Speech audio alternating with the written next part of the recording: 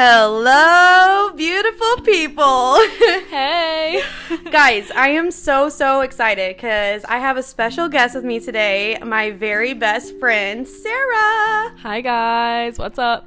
So, Sarah, just tell me a random fact about yourself. Doesn't even have to be one of those fun facts, 'cause I hate those, but just a random fact, anything. I'm putting her on the spot. Okay, we're gonna go off the theme that we've been going on today. Okay. I have a dog. His name's Burley. He's a puppy. Yes. Little black lab mix. So, we've been playing with Rue all day. So Yeah. I've been missing him, but Rue's really filling the gap. I know. I was so excited. Sarah came to visit me this weekend, and we live like a few hours away from each other, so it was nice to see her. But I definitely get that. So I hope Rue gave you a little bit of home. Oh, She's she crazy. did. So she did. Yeah, her dog is so cute, guys. I can't wait to meet him one day. But I'm so happy that you're here. It's gonna be so exciting. Thanks for having me. Yeah, and she's a true crime lover, guys. Like, we literally like nerded out before this when we were hanging out. 100%. So I can't wait to share this case with you guys. It's gonna be really exciting. All right, guys, grab your glass of wine and get ready to hear some true crime.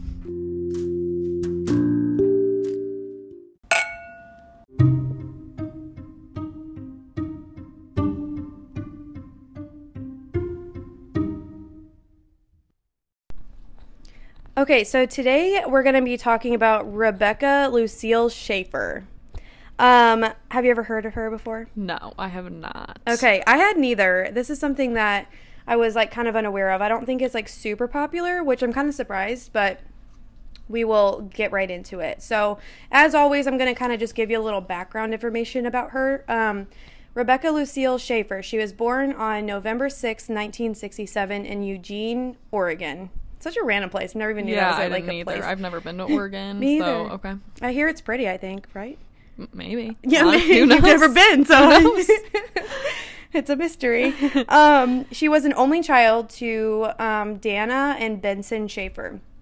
I'm pretty sure, I think Benson was like a child psychologist or something. Oh, and like, okay. so they like knew they're very like intellectual people from what I remember. Yeah. I got some of my information too from the ABC 2020 episode that they did. It was called Biggest Fan.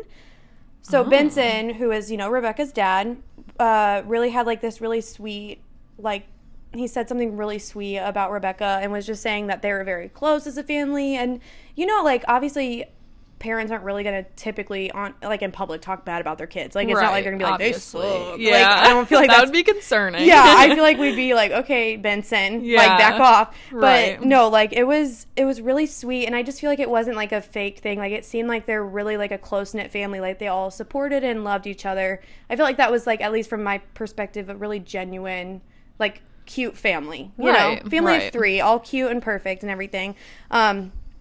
But basically, people said Rebecca was smart, she was a great and obedient kid, and she had a big personality. The dad was kind of saying that too about her, just that she was always very like, she followed the rules, she listened to them and respected them, like, not like a robot, but she like definitely questioned things, but she was also just like, she wanted to do the right thing. Right. And she was like respectful towards people and towards rules. Okay. Exactly. So we're going to kind of fast forward. So when Rebecca was 13 years old, and this was 1980, the Schaeffers moved to Portland, Oregon. So I don't know how far away that is, but they just moved a little bit away from where she had grown up in her childhood home. And so later on, when she was a junior in high school, she actually began her modeling career. Oh. Yeah. Wow. Hey. Okay. So someone, I guess, had mentioned something to her about becoming a model, and she's like, okay. And then so it kind of just went from there, and she was modeling for store catalogs and commercials, just kind of the little things to kind of just work her way up and build like her portfolio sort of thing. Yeah. So that was really cool. And then at the age of 16, so this would have been 1984. So basically the same year, like Right. 16. She's a junior. Yeah. That's so about right, yeah. Right. So she moved to New York to continue pursuing her modeling career. So this Dang. like took off quick. That's so, a like, big move, Yeah. too. She must have gotten a lot of gigs. She must have, and then to feel confident to move to New York City. And also her parents, like, gave her their approval and support. Like, they understood. Like, they were like, okay, like, let's do it. 16, you're going to New York. Yeah. I'm like, guys, where are these parents at? I know. My parents would be like, I don't think you're ready for that. They're like, no, finish school, you crazy. Yeah, and I'm exactly. like still in school. So they did really well with me. But yeah, so after 1 year of moving to New York City, Rebecca moved to Japan because she just wasn't finding much opportunity. Isn't that random? Like, all of a sudden, Sarah's eyes got big. I was like, yeah, same. Because she wasn't, like, finding much opportunity in New York. So she was 5'7", and no one was taking her as a model because she was considered short.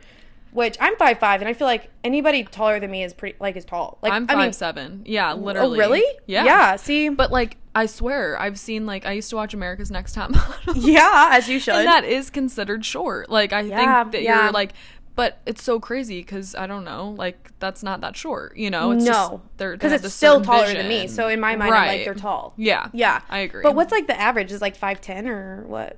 For models, I guess. I mean, I have no idea, but I always considered myself, I was, like, always the taller girl in my class. Yeah. But, yeah, I mean, hearing that, that's just crazy because I feel like... Right. I mean, I don't know how tall, like, Kendall Jenner is, Gigi Hadid. I have no idea. Wow. But they're definitely taller. Yeah, that's tall so and true. Skinny. Yeah. Yeah, and we don't get that comparison in person because we just see them in pictures, Right, obviously. exactly. We're not, like, besties with them or anything. Yeah, but anyway, that's off topic. You know, whatever. So basically, since she was having a hard time, she went to Japan, but then still struggled in Japan to model, which also culture shock. Like, I mean, in general, that was a huge... I don't know what all went into, like, deciding to go there, but, like, she's on her own. Like, and she's going from New York to 17. Japan. Yeah. And so she actually went back to New York pretty quickly after going to Japan and just decided to start acting. Like, she, I think, had got someone else kind of referenced her to other acting jobs and things. And so she was like, okay. So she still had, like, her little side modeling jobs, but, like, was really trying to pursue acting because she's like, maybe it's more aligning with what she was, like, meant to do. Right. So she was definitely the definition of what I would consider a rising star. Like, she was definitely getting her foot in the door of the fame and fortune, and she was just young and just ready and ambitious, just kind of ready to do anything and just try it all. We love it. Yeah. So Rebecca, I'm going to kind of talk about her, like, rise to fame. So we're going to start first, though, with Pam Dauber, who is a huge part of the reason that Rebecca became famous. So guys, let's just go back in time, okay, to not Netflix, not Hulu, not we're watching real TV here, okay? I know you guys some of you still have that out there, but I'm just putting it out here. We're not watching Netflix. It's a primetime actress, Pam Dauber. She's famous, bro, for sitcoms, for any sort of, like, like the... What is it called? Shoot. Soap opera. Oh my gosh. Yeah. Yeah, it was soap opera. Soap opera. Yeah, she was, like, in all those really drama shows, okay? So she's, like, known. Prime time, okay? She was on a mission for this show, her newest TV sitcom called My Sister Sam.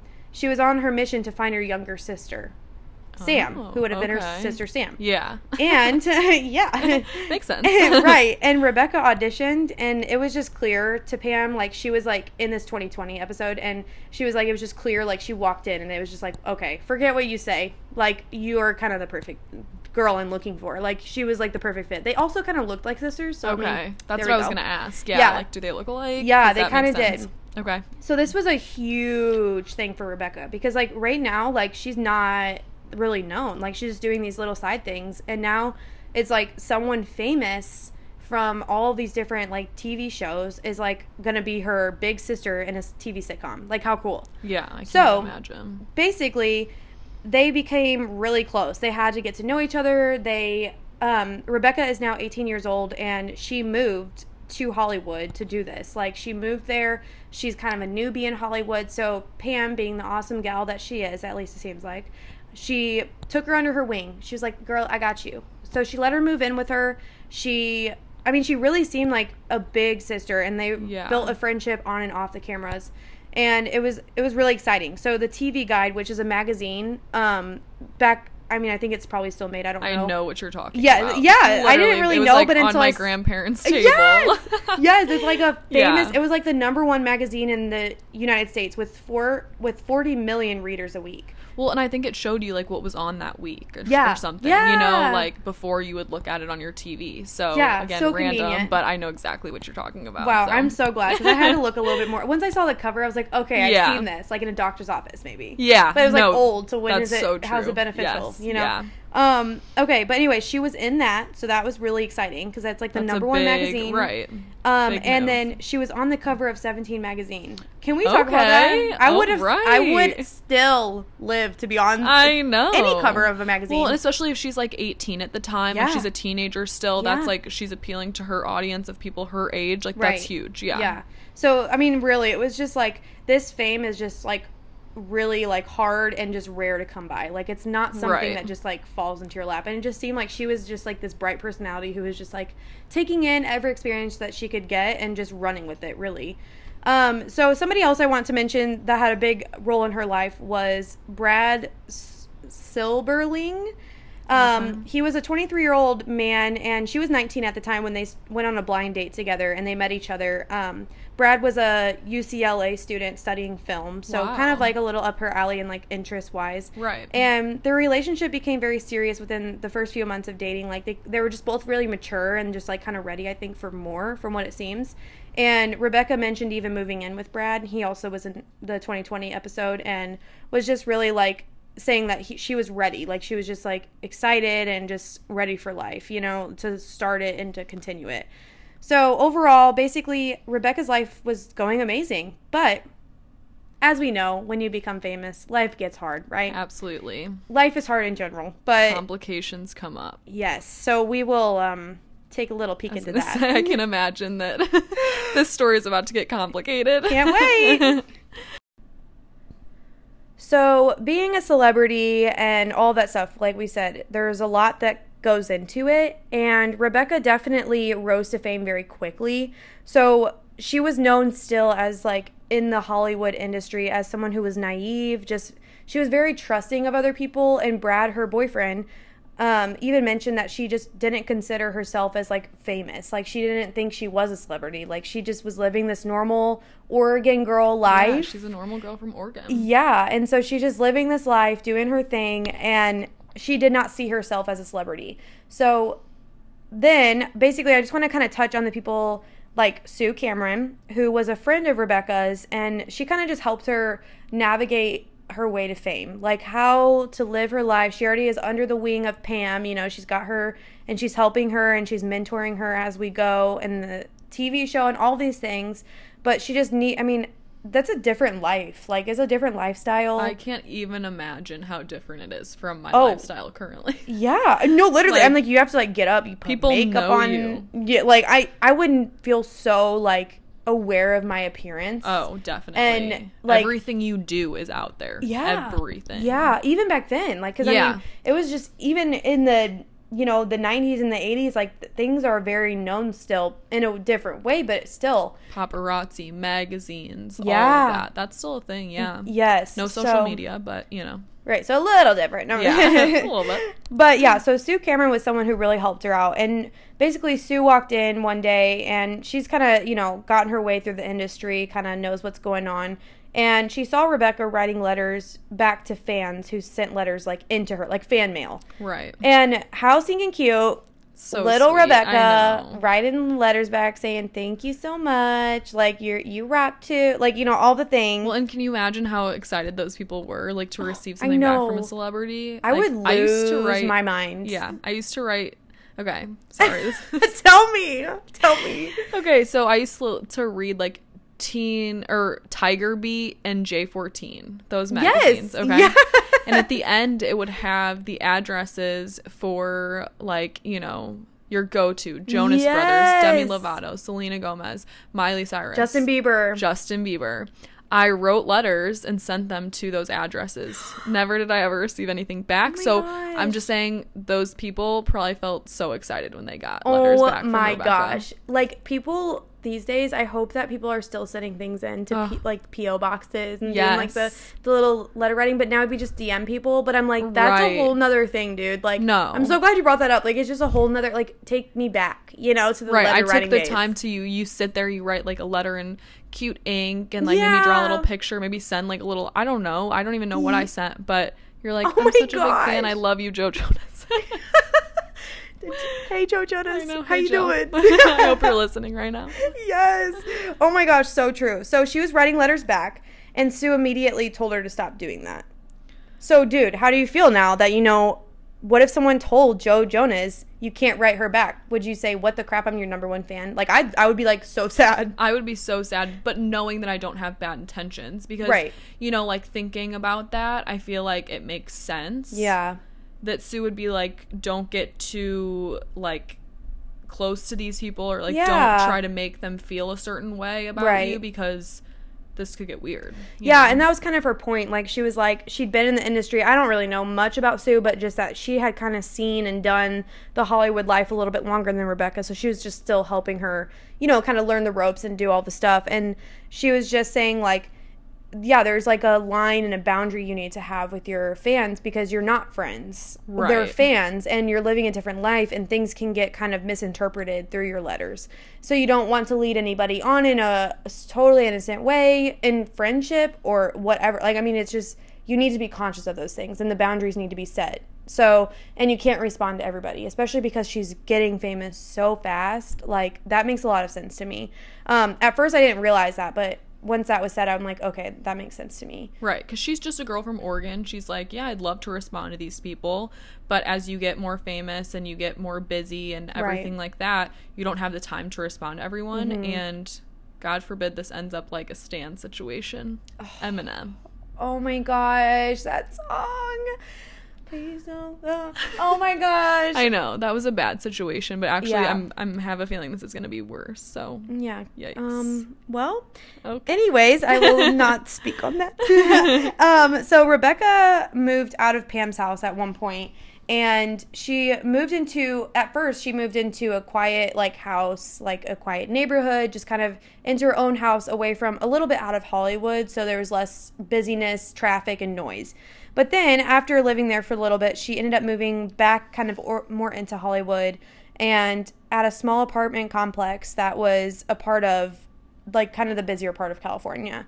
So, having experienced stalkers, Pam was just very, like, remember Pam Dauber? She was very experienced in kind of just limiting the boundaries, kind of what we're going with, like, with the fan letters and all that stuff. Like, she was very experienced with just trying to limit those boundaries. So she made sure to really let Rebecca know, because she's taken under her wing and all this stuff, that she shouldn't put her, like, name on her mailbox, because that was, like, a really big thing too, like, putting her name on a mailbox. And again, normal old Hayley over here, if I said Hayley on it, they'd be like, cool.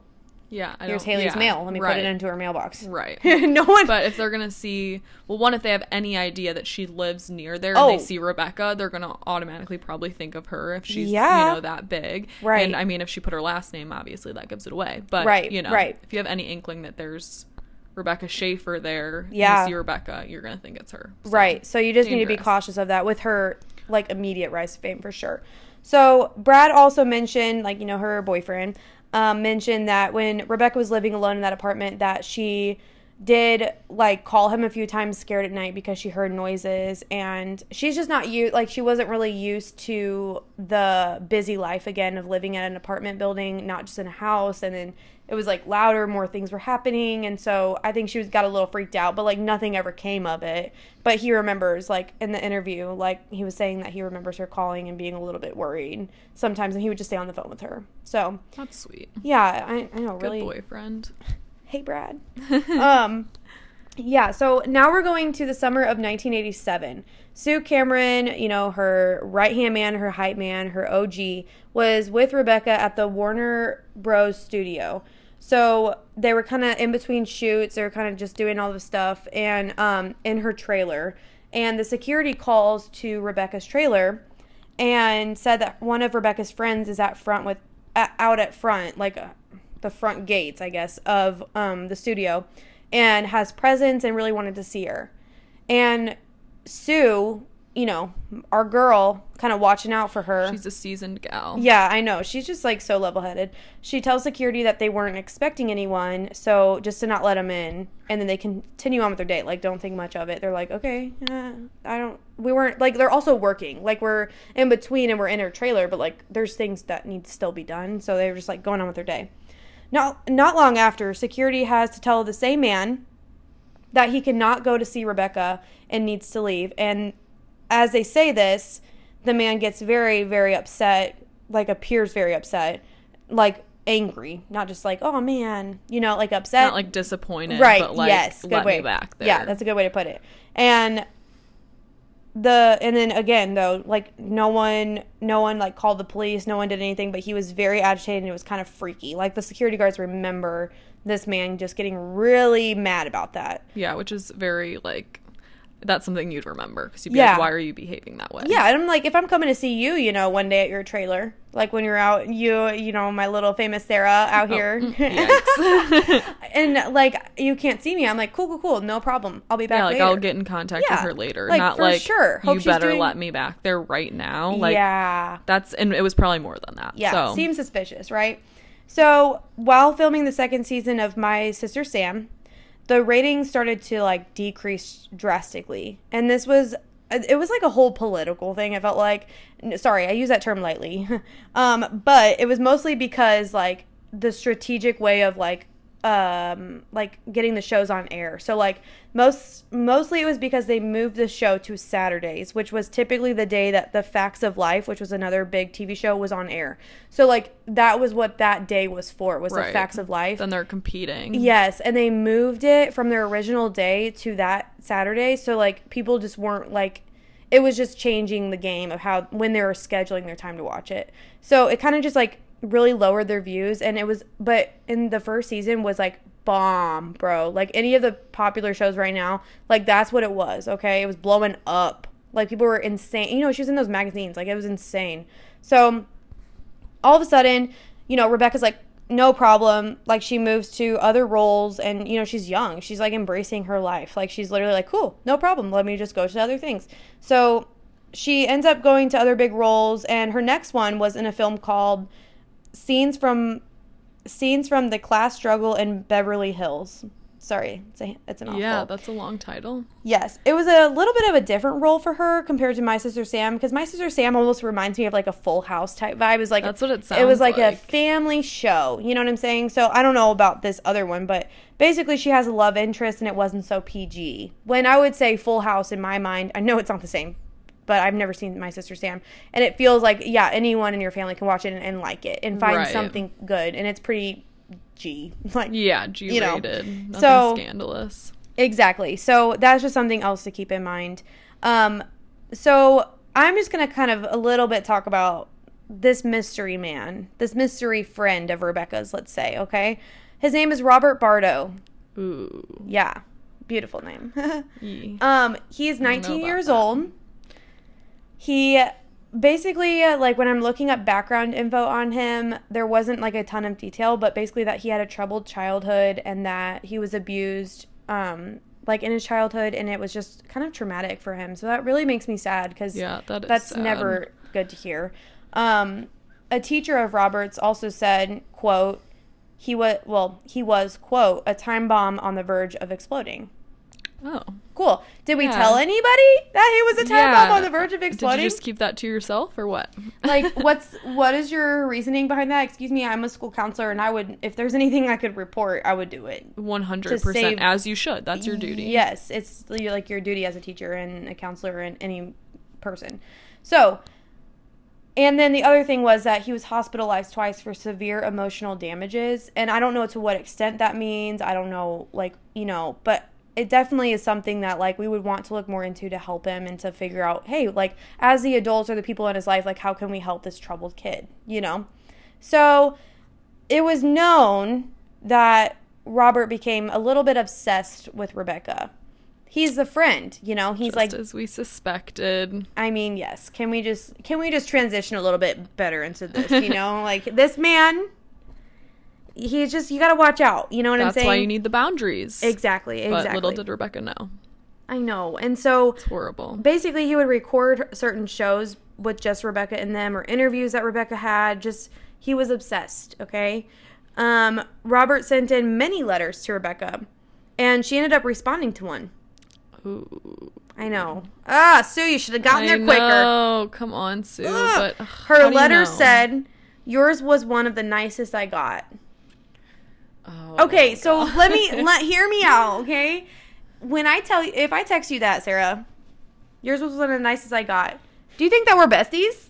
Like, what would you I mean, seriously, in a letter, it's like you can misinterpret that. Like, you could think that they're, like, truly in love with you. Like, I mean, for sure. It's insane. Like, well, and if you're in a certain mental state, if you're already kind of prone to that, if he's maybe had a past of being obsessed with other women or obsessed with, honestly, anything, then he's going to take that the way that he wants to take it. And he probably took it as, you're the best person ever, and I want to know you, and come find me, kind of like that sort of deal. So again, I think he interpreted it probably how he wanted to. And I think you're very right, because Robert, our man, Robert, he's not mine. I'd take that back. I don't want him.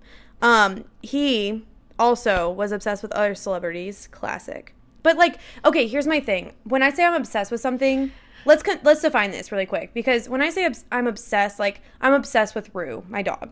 Okay? No, let's do something else, because that's actually, I really love her a lot. but I'm not going to, like, I don't know. It's like, it's not like I'm going to dictate every part of who sees her, what happens. Like, I'm not a control freak about her, because it's kind of a bad example, but, like, I'm not obsessed with the fact that I need to always have her all the time around me, be like, I don't know. Does that make sense? Can you find something a little bit more? Let's bring ourselves back to this, like, I keep saying Tiger Beat situation. So, like, let's say we write Joe Jonas a letter, and we, like, love him. We have posters of him on our walls.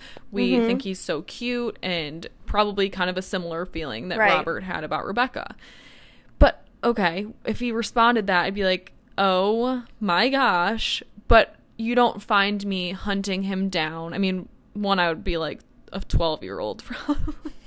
Or like maybe like 9 or 10. So I get that image out, little Sarah. I can't hunt him down even if I wanted to. But regardless, it's not an aggressive obsession. And I think that's maybe the difference is it's a very innocent obsession. And again, we're 9, 10, 11, 12 years old. So maybe we can't even have that sort of obsession. But 19 years old, you know, he might have had those experiences in the past where and obviously he was abused and everything, so that plays a huge part. Right, and him already being emotionally unstable maybe because of what we barely know about his history.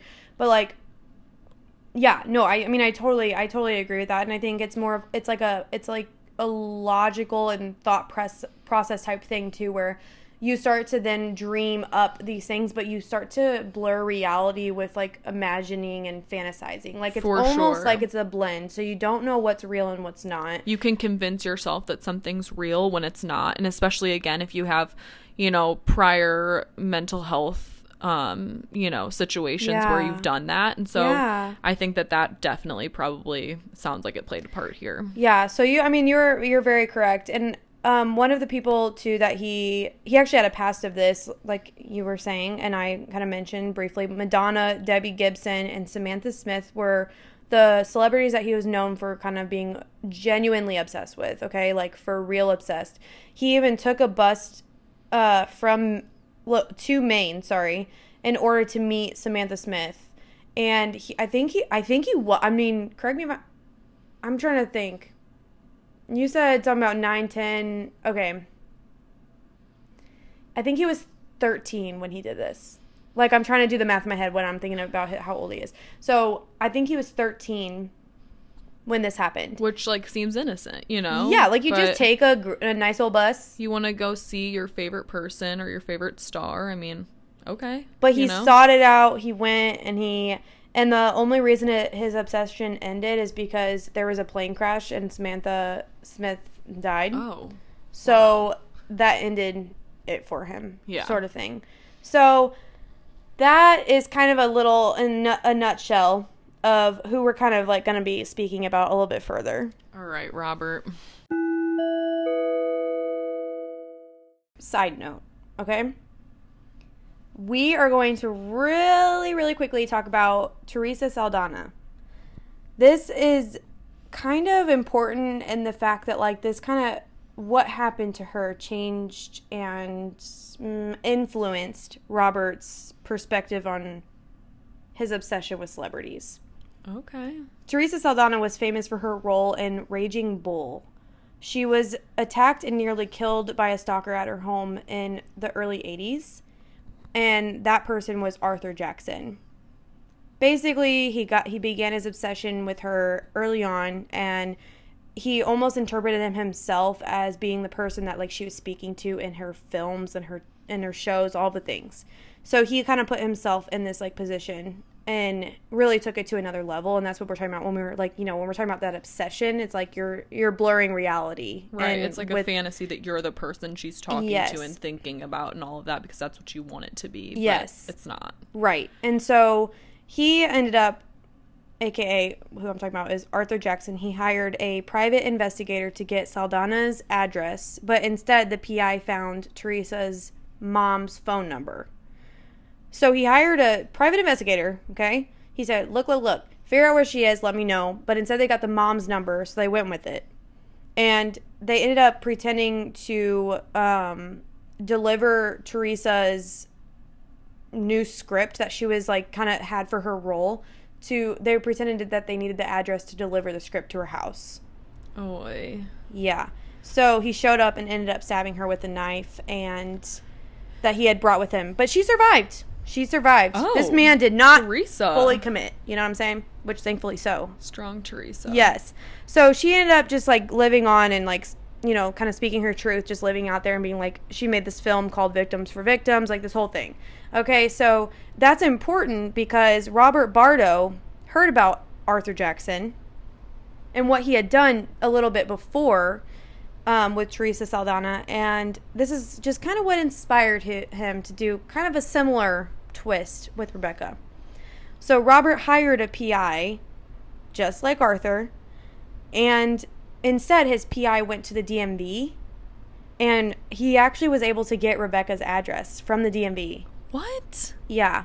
Where's the privacy there? Like, you know, how is that even possible? There wasn't. There was no law, no policy put into place that I'm aware of, that I've researched, that even stops someone from getting someone else's state resident, like, address. Like, that is so scary. Yeah. And you just walk up, hey, I need this if that was the case, address. We would have said, hey, Jonas Brothers. No, I'm just kidding. Right. So kidding, but. How many references to the Jonas Brothers? I know, let's see. This is the third one. So, really quick, I just kind of want to interrupt this with a quote from the one and only Robert Bardo. He said, quote, I have an obsession with the unattainable, and I need to destroy that which I cannot obtain. That was found in one of his diaries later. Okay, well, it makes sense, but I just don't understand it. And that's the thing, is I would love to understand, like, that psychological aspect of you love this person or you're obsessed with this person, so then why... Well, I'll let you keep going, but, like, why? No, very valid question. Why? I totally... It just makes no sense. I still ask that, even knowing what happens. So, July 18th, 1989... Bardo traveled from Tucson, Arizona, all the way to Los Angeles and to Rebecca's apartment. Rebecca was in her apartment waiting for a script to be delivered. You're kidding. She had a new role, which was kind of like an off role, like something that she's not normally, like, used to be in the Godfather Part 3 movie. Whoa. Very different from her homey family. Yeah, and that's a big one. Yeah. So... she was waiting for the script, just kind of chilling in her house. Rebecca hears a knock at her door, so she assumes it's a script, and she's eager to read it. Opens the door, but instead, she finds 19-year-old Robert Bardo at her door with a letter in his hand, a picture of Rebecca, and she's like, what?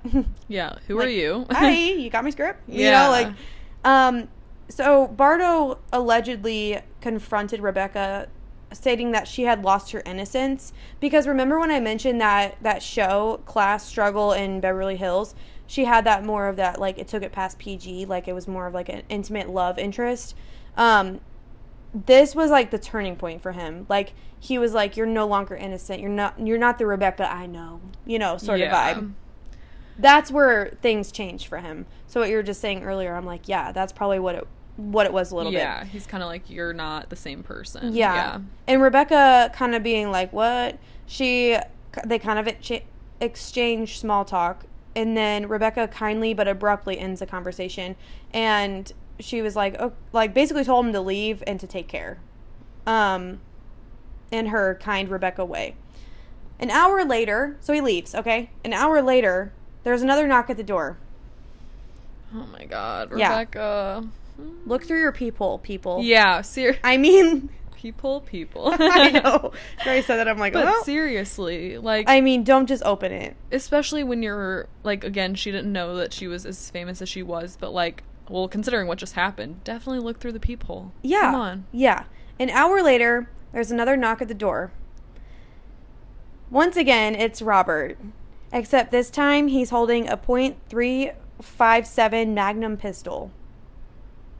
And Bardo ends up shooting 21-year-old Rebecca Schaeffer directly into her heart.